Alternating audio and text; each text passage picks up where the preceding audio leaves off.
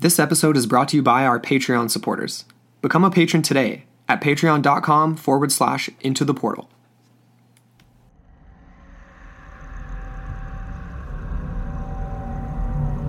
You're about to enter into a new world of knowledge, curiosities, and high strangeness. This is a podcast of Straight Up Strange Productions.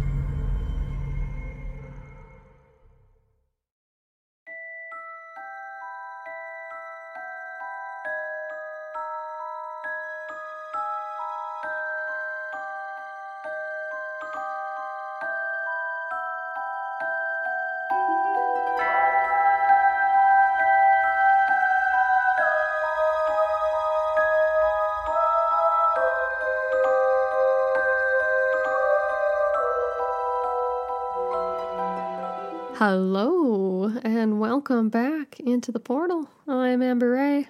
And I'm Andrew McKay. And we're back with all new Film Friday. Yeah. Late release, but it's still Friday. Better than ever.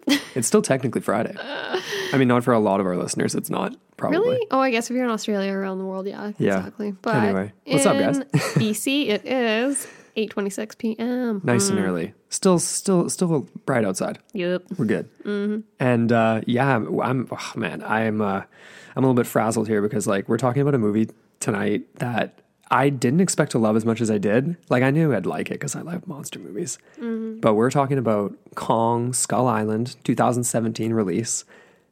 I loved this movie. I'm like, monster movies, this is up there for me. We've been obsessing over this one. A little bit. We just kind of haphazardly encountered it. Which is weird, right? How did we miss that? I don't know. We missed it in theaters. We missed it in... I don't even know.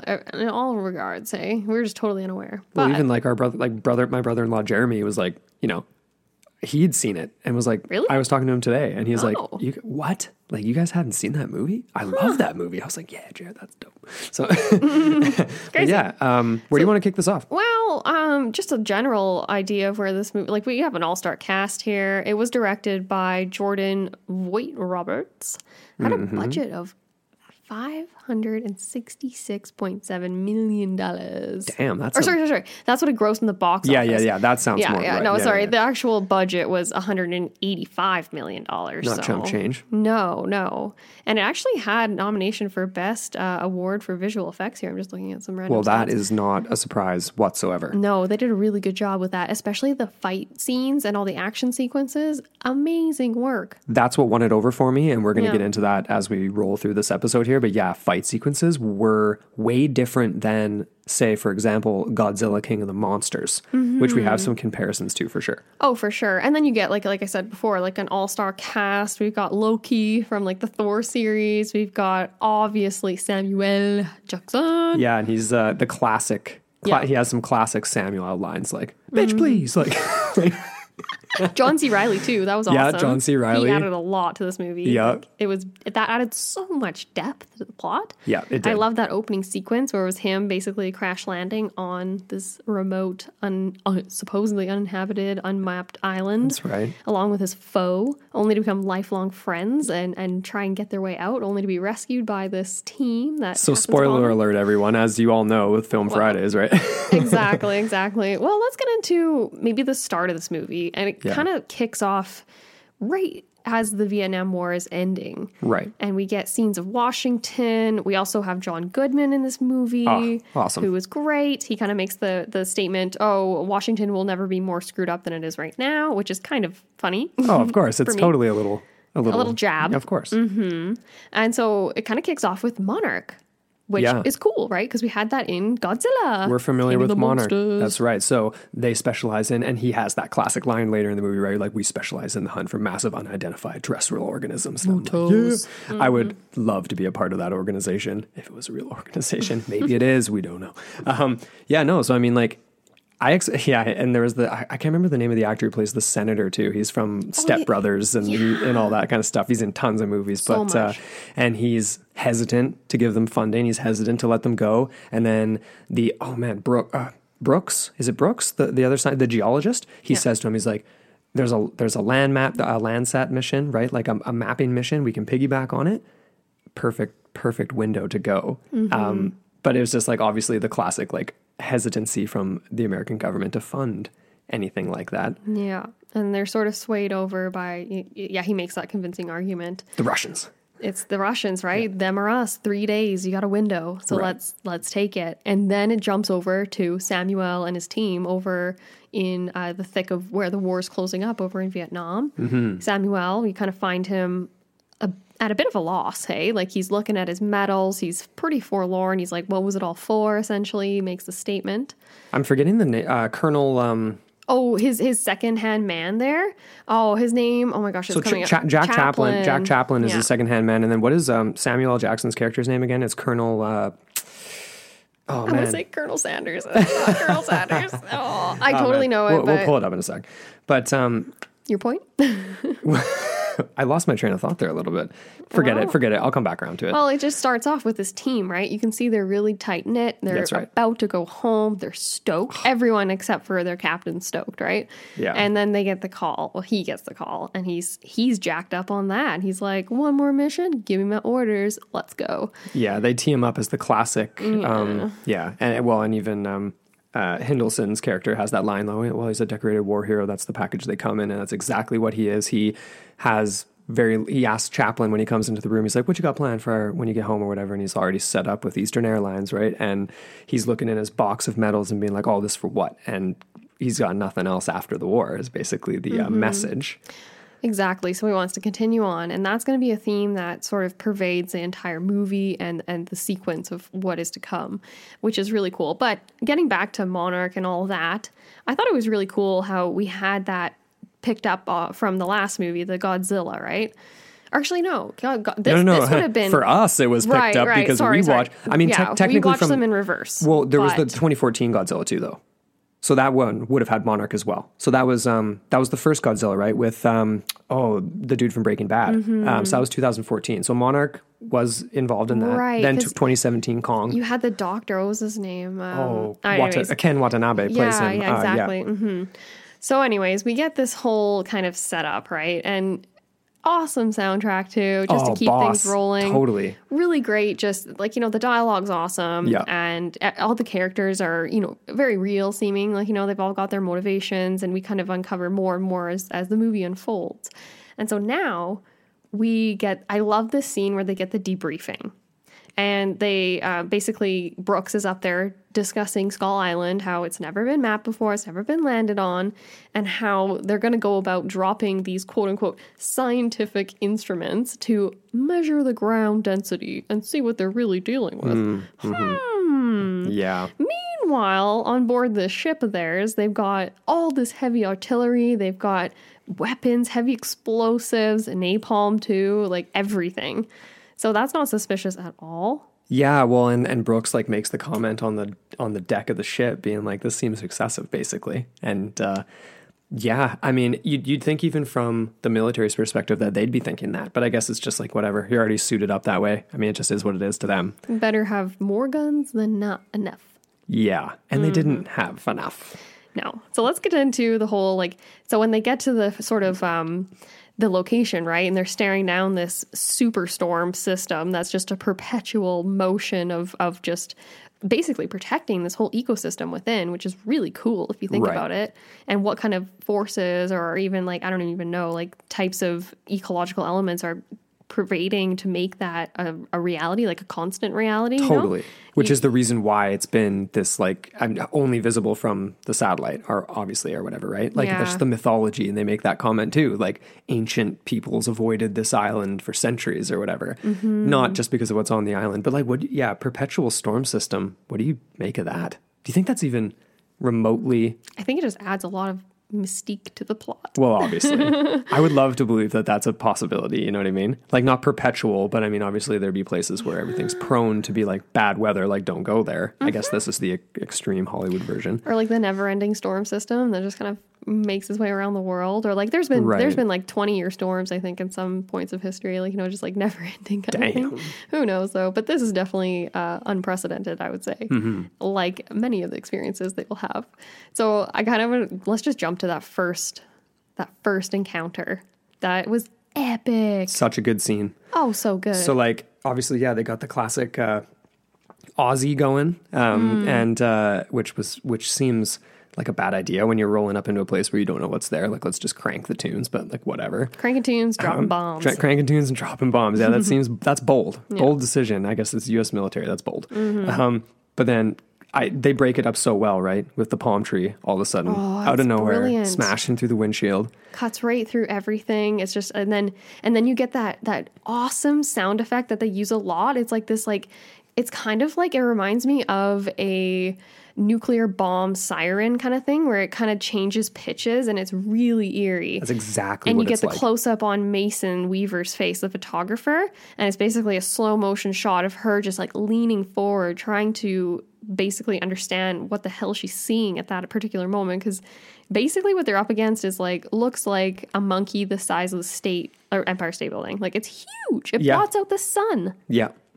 It's it's just that, like, how it's got that sort of bomb siren, rising tension, and every single person's face is a different, unique like look of what the hell is that, right? And Bill Randa, so John Goodman's character, the Monarch guy. Oh yeah. His face is too just like gaping mouth, but that's so cool how they do that class. They switch from the regular like our eyeball view of it, camera footage, to like the camera footage would have looked like in 19. Yeah, it's like it's like the reminds me of like Trailer Park Boys, like sepia tone when in the music video for J-Rock. But like it's like that totally made that scene for me. Just like a little kind of a retro throwback. And they do that. They employ that throughout the film. It's really effective. I love that too.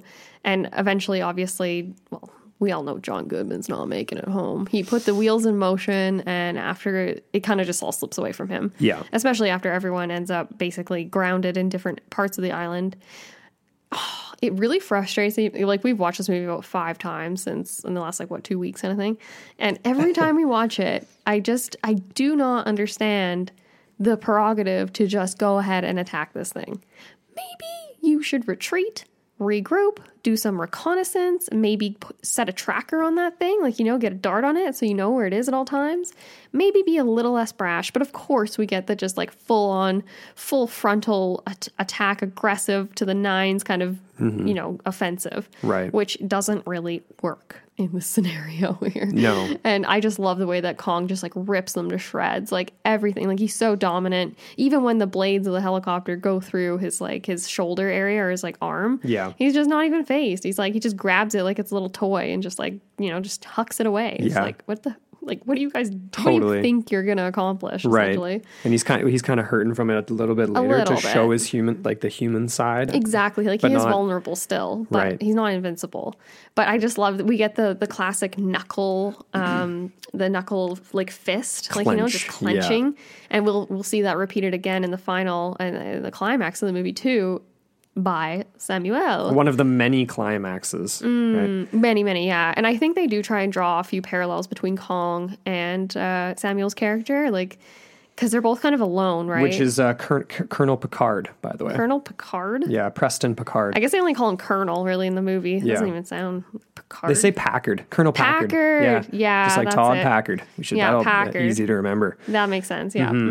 So basically, Kong obviously just decimates their entire fleet of choppers, which you and I counted, I think, to be 11 when they came off the ship or something like that? It was over a dozen. Yeah, and I love that part where because he's not being aggressive. He hucks a tree through it, the first one, because he's like, you guys stop doing what you're doing because you're blowing holes in my house here. Yeah. Not to mention you're waking up things that he doesn't want awakened. Of course, and they don't know that yet. No. But he just does that classic Superman punch of the chopper. His first attack on a chopper, he's just finally had enough. He's kind of looking around and he's just screw it, and just jumps and just does this huge Superman punch and straight into the ground. Pretty epic. Awesome. So everyone's scattered. Every single chopper's down.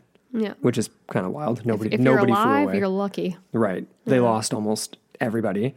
So they're kind of moseying around. Do you want to get to the part where we run into John C. Reilly? Yeah, because this makes the plot that much more interesting. We get a lot of the history of the island, the peoples themselves. Yeah. And the Ely, as they're called, are Ely? Ely or Iwi? Iwi, I think. Iwi. Yeah. Oh, okay, the Iwi people. Yeah. And it's just really interesting how John C. Reilly, like, he says, like, you know, like, they're past all this. They're past crime. They're past property. They're past everything that kind of basically consumes us in Western civilization. Completely different, yeah. Very different. Very much apart, in tune with nature, right? Because the whole crew, like Mason Weaver and, oh my gosh, what's his name? The survivalist guy. He is. Let me pull it up. Yeah, here. anyways, that sort of crew, they end up just basically being entrapped by them all. Yeah, James Conrad. Yeah, played James. by Tom Hiddleston. Yeah, he did a great job too. Like, good. Every member of the cast was awesome. So yeah, John C. Reilly plays, and he's like, yeah, Lieutenant Hank Marlowe of the 45th, right? So he's been there for almost 29 years. Wow. Can you imagine that? It's so funny when he's like, oh, did we win the war? And the guy's like, well, which war are you talking about? Yeah. There was Korea, there was Vietnam. I wonder if was there another one in there too? I don't even know. Well, no, Korea would, Korea was in the 60s. What 50s, I think. Anyway. I thought Korea was in the 60s. Anyways, whatever. I don't know. Yeah. I don't know. But I love the ship hall that they go into, how that's like basically sacred grounds. Yeah. And all the paintings and the history and like how this civilization was basically shrouded in fear for their genesis up until the time of Kong, and how Kong is their savior. And I love that, how they, he's king, right, of the island. They're just his guests, is how, what's the name? Hank Marlowe. Yeah, Hank, he refers to them. Yeah. I love that, because it's like, it places order into the chaos of what's happening, right? And just how far dislocated this reality is from the rest of the world, hey? Yeah. And that was, totally. And of course, you brought it up just now, like that was the first, or was it the first, but one of the many classic tropes of King Kong that they bring up in this movie, right? He's king around here. They had to give him that title, right? Exactly. You know what's interesting about that too, because obviously he's been referred to as King Kong since the genesis of the character, right? Yes. Back in the 30s when they first came out with that movie. They wanted to call that movie just Kong, but the producers and the movie studio and everything, they thought it was too Asian sounding. So They had to put King in front of it, or they had a few alternate names too, but they basically, Well, that's not surprising, I suppose. Yeah, kind of dumb. Yeah, it would have been cool if it was just Kong. Hey, well, we got it now, Kong Skull Island, which is a pretty badass name. Totally. Yeah, and there's a few other moments like that we'll mention in a second here too. But I mean, obviously, it's so awesome when they meet Hank, and he comes up, everybody keep your wigs on now. Like, I love that. Just so classic, right? It diffuses the situation. Yeah, and then he makes that comment to, what's his name, to Victor Neves, who's the actual map, the guy who gets carried away by the pterosaurs at the end, near the end. And he's like, are you talking or am I talking? He's like, you're talking right now. He's like, your lips are moving. Like, I can't tell if I'm talking right now or not. I'm going to stab you by the end of the night. Could you imagine being alone for that long? Yeah, and be really weird. Those people, obviously, that Iwi don't talk. So, or very much, he says. They don't even smile. They don't do much of anything. So that would have been very lonely. Yeah. And then your only other friend only speaks Japanese, I would imagine. Well, I mean, obviously they found a way to communicate enough to build they spent 6 years, he makes the comment, building that Gunpei was his name. Him and Gunpei. And they salvaged the parts from his B-51, I think is what, or P-51 or B-51? P-51? B? And then his old Zero. I'm not familiar with Japanese World War II aircraft, but that's just so cool to be able to anyway, it's a cool idea. Totally. I know, yeah.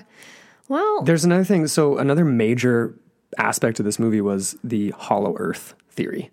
I think that's worth mentioning, obviously. Definitely. That's definitely up in our neck of the woods in weirdness. Yeah. And we kind of mentioned it loosely in our last episode too. And that was actually because of this movie. We had just watched this movie. Totally, yeah. But they basically, a lot of you are familiar with it. We mentioned it a little bit, like I just said before. So it's like there's multiple versions of it. Some of them are absolutely crackpot crazy. What I liked about this movie was that they dialed it back a little bit. So they're dropping these charges to map the subsurface, and they make the comments like the bedrock, it's practically hollow. Not like it's like this never-ending cavernous abyss beneath them. There's just these the exact just subsurface is is exactly hollow. And then he mentions there's like these caverns, these tunnels, these passageways through Earth, not as if Earth is hollow, exactly, but just that there are these spaces. And the other thing we could add to that, the crazy side of this that they don't go into is, well, this is kind of different, but it's like the expanding Earth theory. Have you ever heard of that one? It sounds familiar, but I don't know. Yeah, it was one I covered. It was like a pseudoscience lecture in one of my geography classes. Oh, really? But anyway, I won't get into it. It's really, really dumb. But basically, premise is that Earth is expanding. Anyways. Yeah. Anyways, because there were so many really cool moments. Do you want to get into some of the creatures? Let's do it. That we encountered? Definitely. There's a few. And so the first one that they actually encounter doesn't appear to be deadly by any means. Like there was a few, right? So they break off, they've got the two groups going on. Basically the military unit and then the civilian unit with Mason Weaver, the photographer, the survivalist guy, and a few others, including John C. Reilly once they leave. Yes. But so essentially, okay, so I liked that scene. I didn't like it. It really annoyed me, but I liked what it portrayed about the character of Packard, like Colonel Packard. Yeah. Because they were just wading through the swamp. They're very vulnerable at that particular moment, right? Who knows what the hell's around them? Bold walking through that swamp. Very bold. And he's the one that's up on high ground. He manages to spot in his scope one of these like pterodactyl looking bird things that's super ugly. Yeah. And just because he can, decides to just shoot the thing. He's like, that's an ugly fucking bird, or whatever he says. Yeah. And then shoots it, only to realize that there's an entire flock of them in the tree, which we later realize can actually be quite deadly when they're working together. So that was kind of, and throughout this movie, you get that all the time, right? With him and just being senselessly violent, and just because he's just been trained that way or whatever, you know. Well, what I mean? it's partly that, and then it's partly like just like the human manifest destiny type thing, True. right? Like he makes the comment when, later on, like it's time, like Man time to is show. king. Yeah, exactly, Yeah. right. And isn't that just a... You are not King Samuel, sorry. Or Packard. Or You pronounce his name so funny. It's like Samuel. he's French. I like saying Samuel L. Jackson, because there's the two L's in there. You gotta get them both. Yeah, you got to enunciate both. You do. Absolutely. Okay, so there was some really freaky birds, and they look up and they're birds. like, this place is hell. There was that water buffalo scene too that was quite Yeah. peaceful. I really like that, because then you get the reverse, right? So there's the one military guy that's with the civilians, and he's quite young, very afraid, obviously, and he's the one that's screaming out saying, well, are we not going to talk about this? Like, what the hell just happened? All this Yeah. stuff. And then they encounter this massive like water buffalo like thing with huge antlers. It's kind of like a woolly mammoth sort of. I don't even know. Yeah, I mean, it's like, it's Pretty cool. I don't know what the name of it was. very but peaceful. Very peaceful. And then the naturalist / survivalist guy, he was like, he basically diffuses the situation too, which is great. Yeah. This is actually before they meet up with the World War II guy. Hey? Yeah, so just that's before. Really early. Okay. Yeah. And let's get into a few others though. There was the Mother Longlegs. Mother Longlegs, Which was a great scene. Oh my goodness, if yeah. there was, awesome scene. So so the other team, so the majority of Packard's group and Goodman's character and everybody, they're going through this like bamboo grove. And one of the guys, and of course, there's always these characters that like aren't important, that are all of a sudden are just there. It's like, I didn't even know you were there, buddy, and we don't know what your name is, but you just got spiked in the face by the foot of a spider. So okay, whatever, you're gone, it's all good. So that happens a lot. it happens a lot. Somebody gets freaking covered in napalm and burned. It's like, who's that guy? Yeah, All who right, was that guy? whatever. It's all good. But Mother Longlegs, what do you think of that? We read this one interpretation of it that was like, Mother Longlegs was standing over 20 feet tall, and I'm just like head in hand like John Cleese from Life of Brian, because that thing in the movie was like over 65 plus feet tall. I'd say like, around the 60-foot mark at least. At least. And it's this crazy, gnarly, badass crab combination thing with these tentacles that it can shoot out, and it starts hauling up, and I'm going to get the name. What's his name here? It wasn't Chaplin, but it was someone else. No, but Chaplin was by himself. Exactly. No, but that was, so it has basically two more appendages that are like pincer-like things. So it's like a crab, it's like a spider. I don't even know. And then we get the other illusion, right, from John C. Reilly's character, where he says like, look out for ants. You think that's a bird calling in the distance? Nah, that's an ant, a big ass ant. We never get to see them though. No, I was kind of confused. I thought maybe the first time we watched it, maybe Mother Longlegs was the ant, but no, it's clearly a spider. Yeah, of course. Definitely different there. Yeah. Mm-hmm. So it makes you wonder how many more of those things are out there, and it's like. Yeah. Oh, I know, right? And it's all these endemic species, seemingly. Of course. Which is interesting because we did actually go back and watch the other King Kong, right? So the one with Jack Black and Adrian Brody. Can't remember the name of the girl. Was it Naomi Watts? Naomi Watts, that's it, yeah. And they go to the island, and on that particular version, it's dinosaurs. And like known species of dinosaurs, like Jurassic World kind of thing is kind of how they portrayed it. I like this version a lot better. Yeah, definitely. They did. I agree. The endemic species angle is way more effective and kind of leads on to the whole like the MUTO, so the massive unidentified terrestrial organisms. Right. They do kind of make a bit of a throwback to maybe that one though, that first Kong, because in the scene where they're trekking through the graveyard, like Kong's parents, and John C. Reilly's like, we have a saying around here, East is best, West is worst, but they end up going there anyway. And Packard's like, set up the 50, and they do it on the skull of a Triceratops. Which is kind of cool because it's like that reminds me of like our Wrangel Island episode on Patreon where it's like, it's endemic species that are different than anything else in the world, but it was also maybe a last refuge of things surviving much, much, much longer, just like Wrangel Island was, where there was woolly mammoths that survived, what was it, up until the 1600 BC with, Bronze Age peoples chilling. Yeah, that was pretty cool. So, I really like that. We should talk or touch at least on those skull crawlers too, hey? Oh, of course. Those were pretty badass. And of course, it reminds me of, it just reminded me of Kryptonite too, like when he has that name, skull crawlers, and they're reptiles. He's like these giant lizard things because of the jokes they always make about like the Hollow Earth reptilians, like the reptilian overlords crawling up from the Hollow Earth to take over the world. That's kind of what they were a play on, right? They were Hollow Earth reptiles. Yeah. Coming up from the depths. Yeah. Ugh, and the big one. That's the big one. What was it called? Like the Skull King or something like that? It had a special name when we actually ended up looking these things up on the kaiju and the monsterverse and fandom and all that kind of thing. Which is so cool. Yeah, There's very, so very cool. many monsters. So many monsters. And Kong is a part of this. It's the kaiju. This is a Japanese word that literally means strange beast.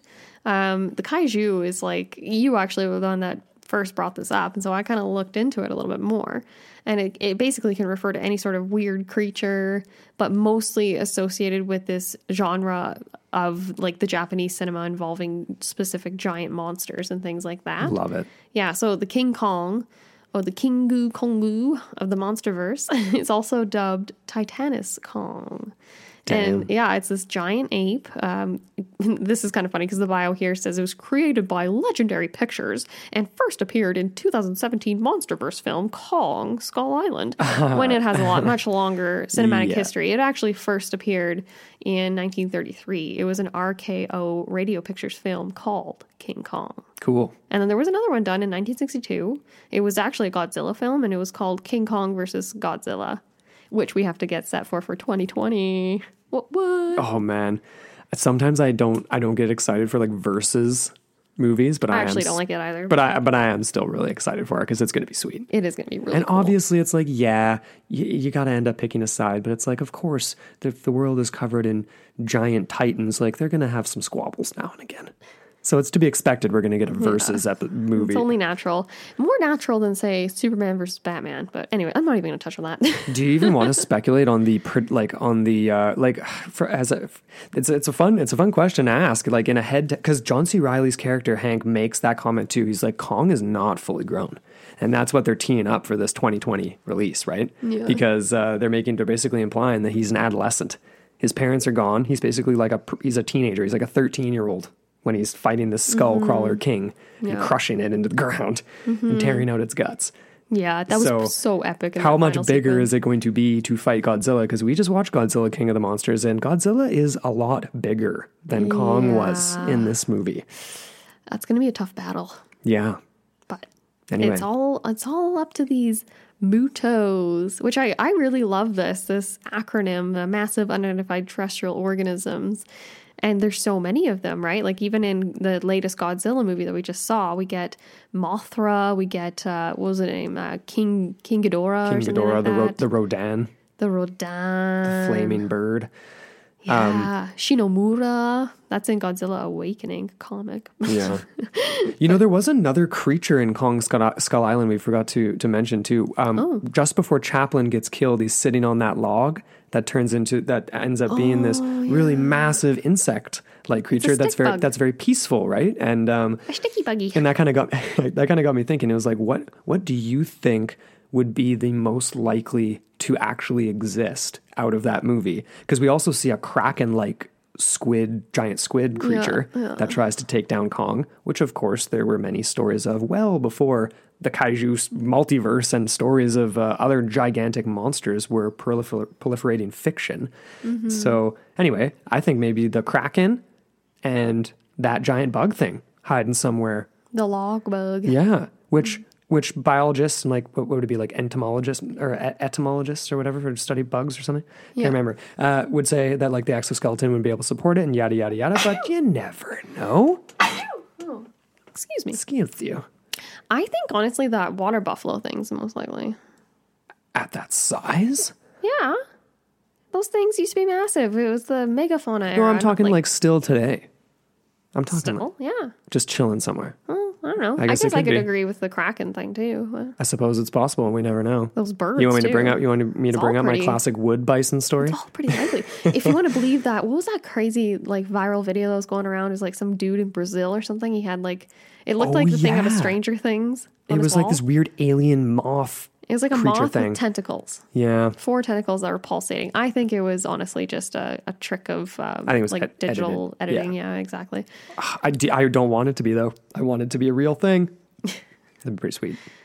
Okay. Well, I want to get into an alternate ending that was really, really interesting that we just watched last night. Was there any other like moments you want to bring up, though, or any sort of themes? I don't know. Well, yeah, we should mention a couple of the other things that we said we would, like the other classic Kong themes. So when he's fighting the Skull King, he gets chucked into this old wreck of a ship and caught up in all the chains. So there's this classic trope of him breaking through the chains, right? Just like the classic King Kong. And then, of course, everybody predicted this right from the beginning of this movie, if you've watched it, obviously, which, of course, I hope you have. The girl. He makes a connection with Mason Weaver and saves her in the end. Sympathetic the classic woman in the hand of Kong. Yeah, exactly. He saves her from the depths. That's a very special moment. I like that one a lot. Mm-hmm. I thought it was even more it was more subtle and more well played than I think the other King Kong, the earlier one with Naomi Watts, even though she did do a pretty good job with that one too. And she was kind of comical too. Like there's scenes in that movie where she's basically chilling with Kong in his little cave and she's entertaining him, juggling and, trying to make him laugh when he's all sad. And it's kind of cute, but we didn't even watch the last half of that movie because we know what happens. Well, and it's we just knew, like, yeah, exactly. And I was just like, you know what? They shouldn't have even gone back to New York. But anyways, I'm not even going to go there. Well, they just followed the classic narrative, right? But it's like there's no. Is it a climax when you know he's toppling off the top of that building? Like it was the same in the 1930s and the same in 67. I think they redid it, same in whatever, right? Like that's not a climax. The climax was the island, which is what we get in this Kong movie, which is why this movie is so badass. Yeah. Yeah, totally. So then I love how they left it with this additional ending, I guess you could say, because this isn't in the Netflix version that we watched. No, we had to look this up on YouTube. Yeah. And it's really cool. So essentially what happens is Mason Weaver and, what's his name again? The survivalist guy? Conrad. So they obviously make it back. So does, oh my gosh, what's his name? Hank?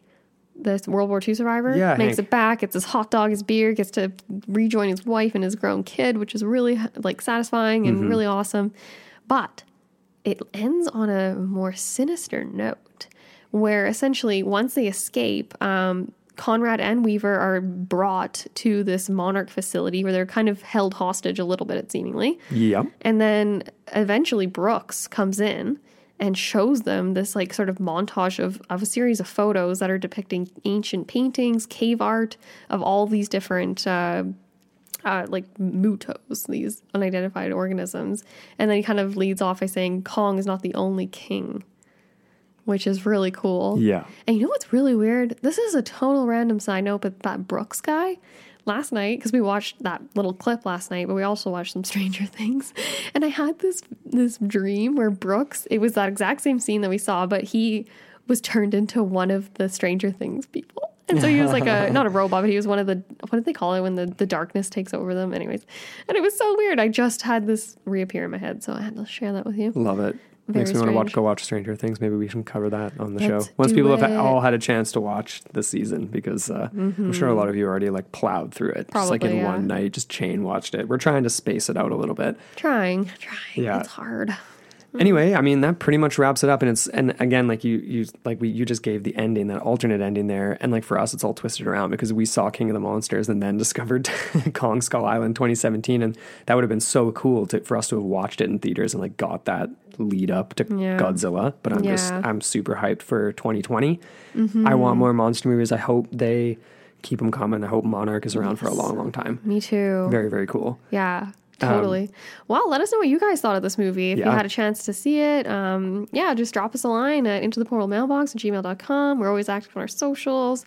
Come hit us up. Come chat on the Facebook room. Definitely, yes. Yeah. So we have our Facebook discussion forum for Into the Portal, and then we also have the Strange Room discussion forum for Straight Up Strange Productions, which is the network that we're a part of. So yeah, check that out, straightupstrange.com. There's tons of good shows, great, amazing shows on there. Yeah. And it's just going really well. So you guys should definitely check it out. It's really fun. Yeah, we just added another one to the lineup. Yeah, we did. Yeah. All Things Dreams. So cool. Totally unique for what we have. Everyone is covering other things, and that's really, really cool. So anyway, yeah, thank you guys so much for listening to this monster episode of Film Friday. And thank you all for listening to Into the Portal. Until next time. Your gateway to the bizarre.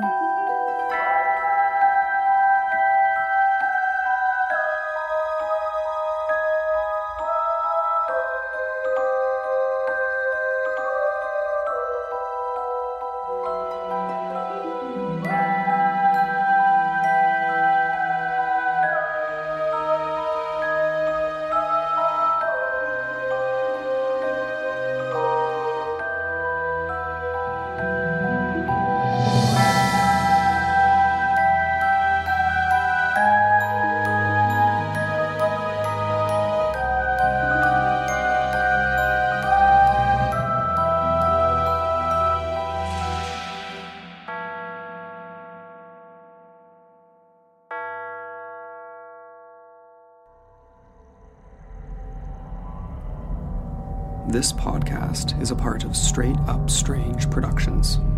Discover more shows like this one at straightupstrange.com.